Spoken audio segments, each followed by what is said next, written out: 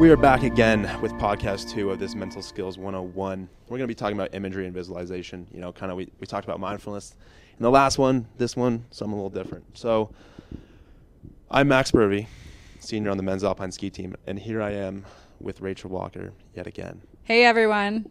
Thank you for joining us. Thanks for having us. So question 1 I have is imagery and visualization as easy as it seems? Why would an athlete use this skill? How have you used imagery in your athletic and professional psychological career, personal or for other athletes? Oh, I feel like that's more than one question, Max.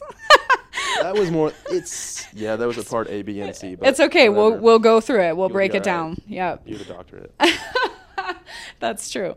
Okay. Well, I think often when we think about imagery and visualization, sometimes it can feel, like I should know how to do it, or it should be easy. And the thing is it actually can be quite challenging if you've never really sat down to do it before. And that's okay. It's just like with any skill, the more you practice it, the easier it'll be over time, right? And so there's all sorts of uses for imagery or visualization. And I'll just highlight a few here. When we think about mastery imagery, so mastery, you want to master a skill. You're imagining that you're performing that skill in like the best way possible. And then there's anticipation and preparation imagery. You're imagining adversity happening and you overcoming that adversity, and how you respond to it, right? How do you move past it? There's also imagery that you can do to increase your confidence, which I think is often helpful for athletes. There's also imagery that you can do if you're injured and rehabbing. So, you asked for an example, and I'm going to pop one in here in this section. When I was an athlete, as a skier, I got injured quite a bit. And you crash at high speeds. It's not fun. We were just talking about this earlier, and you can walk away with a lot of bruise and worst case scenario, you blow your knee, you break something. And I've had a lot of broken bones and some concussions and, torn ligaments and a blown knee. And actually that's when I first saw a sports psychologist, was when I blew my ACL. And I did a lot of imagery about my injury. So with my knee, really, imagining that the ligament is healing, that the ligament is strong, and, imagining that my muscles are regaining the strength, and imagining, and then with that, I was out for a period of time off the hill, and I did a lot of mental imagery work on my skis and skiing, different courses, and I would imagine myself racing and being really fast and winning. And I mention that because I think it's really important. I'm going to talk about the mind-body connection here, and I'm going to drop the research bomb again. But there's a lot of research that shows that muscles are actually firing when you're doing the imagery exercises. So what that means is you could be doing imagery, your muscles are firing, and you're actually tricking your brain into thinking that it's something you've done hundreds of times, when in fact you're just sitting on the couch doing the imagery in your mind. So if we go back to when I was injured doing the imagery, when I returned to the hill, it was like I barely left. Now there were some skills that, got a little rusty, but I was way better off than where I would have been had I not done the imagery. Yeah, absolutely. I think something I've been told recently was like in the off season, it's not always easy to ski in the summer. Yeah. But I started last summer, I took the time to just think maybe right before bed, I'm just going to go ski a course in my head real quick. I don't know, wherever it is, sunny day out. And I did that, every day, and it felt like it would just come easier for me every single time I'd do that. Mm-hmm. And then when I got on snow, I was like, a little less awkward for the first time. Yeah. So I think, even if it's not for injury, but whatever it is, I think it's just cool. Yeah.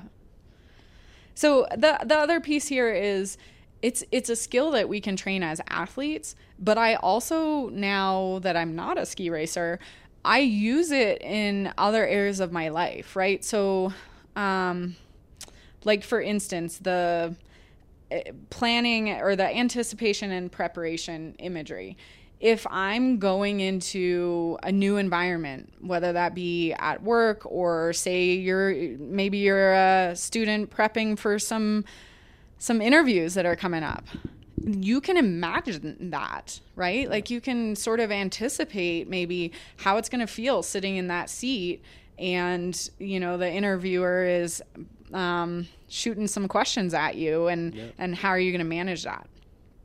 I think you can even think about your emotions in that situation too, because they shoot you a question. Are you going to be nervous? Yeah, probably. Yeah. So I don't know, maybe preparing for that is going to be helpful, and you're not going to be able to choke. You're not going to choke on your own words. You're going to be able to handle it. Definitely. So I think that's how athletes do great things in life. Yeah. So, well, thank you for that. Let's go on to question 2. Okay, that sounds great. So how do you do it, right? What is something you should focus on when you're visualizing, and even how do these things relate to things like confidence and anxiety reduction? Sure. Yeah. I mean, so let me say, I think a lot of our mental skills 101 topics can impact different areas, right? So, positive self-talk can, hint, that might be the next one. That can impact confidence. Mindfulness training can impact confidence. Imagery can impact confidence, right? Like we can target different sort of characteristics that we want to improve by doing different mental skills. But to go back to your question, there's different ways that you can practice imagery. You want to decide first what you're using it for, right? So I mentioned the different types of imagery. You want to decide how you're going to use it. Are you trying to perfect a certain skill? Are you trying to increase your confidence? Are you using it for imagery? Are you using it to prep you for an important race and kind of have that, if this happens, then I know how I'm going to overcome that adversity, right? So first decide how you're going to use it. And then when you're first starting out, it's often helpful to start with a script. So we call them guided imagery scripts, pretty creative name. And just like with meditations or guided mindfulness training, you can look up different sessions on YouTube and practice that way. And another way is to write your own script. Now, here's what I would say. That can be hard. So we at PHP are skilled in that, and we would love to, set up an appointment with you if you're interested in learning more about imagery or any mental skill. But with imagery, we can help you, kind of develop your own script, and then you record it. And when you record it, you just listen back to your own voice to help you with that. So when we're thinking about imagery itself, it's really important that you want to create as vivid of an image as possible. And I alluded to I talked through the 5 senses in how that's helpful with bringing your attention back to the present moment. The 5 senses is really helpful in imagery also, because it's those things that are going to help create that vividness and that vivid picture.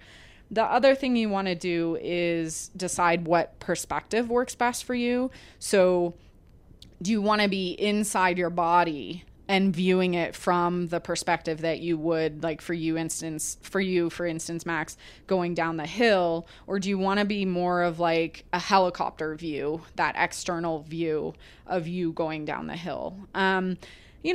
The research is out on that one. It kind of is more about what you think would be more beneficial for you. So that's like a stylistic thing. It's definitely personal preference, I think.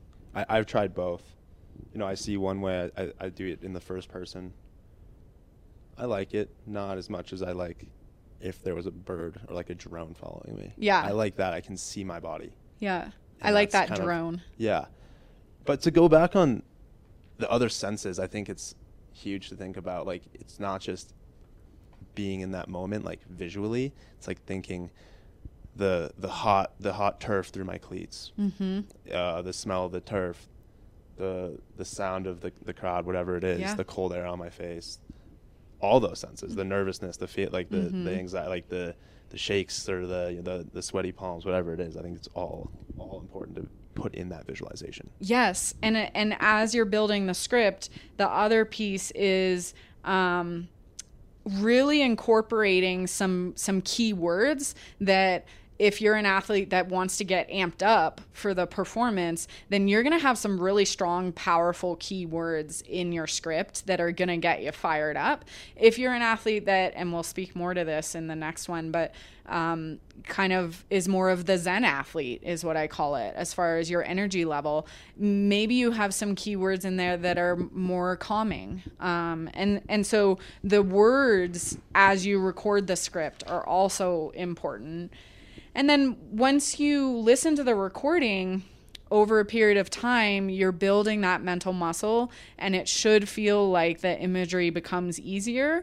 And eventually you'll probably feel like you may not need the recording. I know some athletes still like to use the recording even though their mental muscle is really strong. So that's also a preference. As far as where to do it, when to do it, some of that depends on the type of imagery.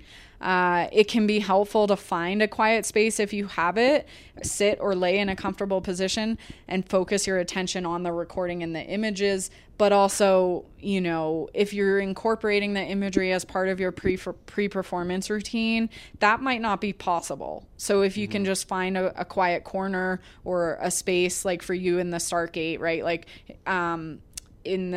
in the starting area, trying to walk off by yourself and do the imagery somewhere where there's not going to be anyone disturbing you. But there's tons of benefits to it, right? Yeah. So I've spoken to a few, but I'll just rattle off some more. It helps you to learn different skills. You can practice improving your performance. You can solve different technique problems. Like if you're trying to change your technique, you can use imagery for that. Learn or practice different strategies. Again, you can control and work with your arousal and your physiological responses. So if you get, we'll talk some more about the appropriate range for you as far as energy level in the next, in the fourth podcast. Yeah. Recovering from injury again, and then also increasing your motivation and confidence. If you're having a hard time showing up to practice or just bringing it day in and day out, you can use imagery for that as well as self-talk, and we'll do that one next time. But essentially, like, if imagery is done right, it can have many different benefits to your performance. Oh, I absolutely agree. And I think, it's a lot to unpack, so it's important to, even, just go to PHP and see, just for the performance side of things, like, yeah, let's try it. Give me something. Yeah. So let's do some quick do's and don'ts. Do's and don'ts. All right. Do practice, right? Like any mental skill, you're physically practicing in order to build the tool. You've got to practice it. You do want to record a detailed script about something you want to prepare for. And again, we can help you with that if you're struggling with that. What you don't want to do is just try not to get discouraged if you aren't able to control the mental images at first. If it's hard to pull up the mental image, if it's hard to make it really vivid with all the five senses, that's okay, right? Be kind to yourself as you're navigating that, because it can take time. Just like any new skill, it can take time. Well, thank you. And let's finish up with a quick quote here. The purpose of visualization is insight, not pictures. Rachel, thank you for joining me. Thank you.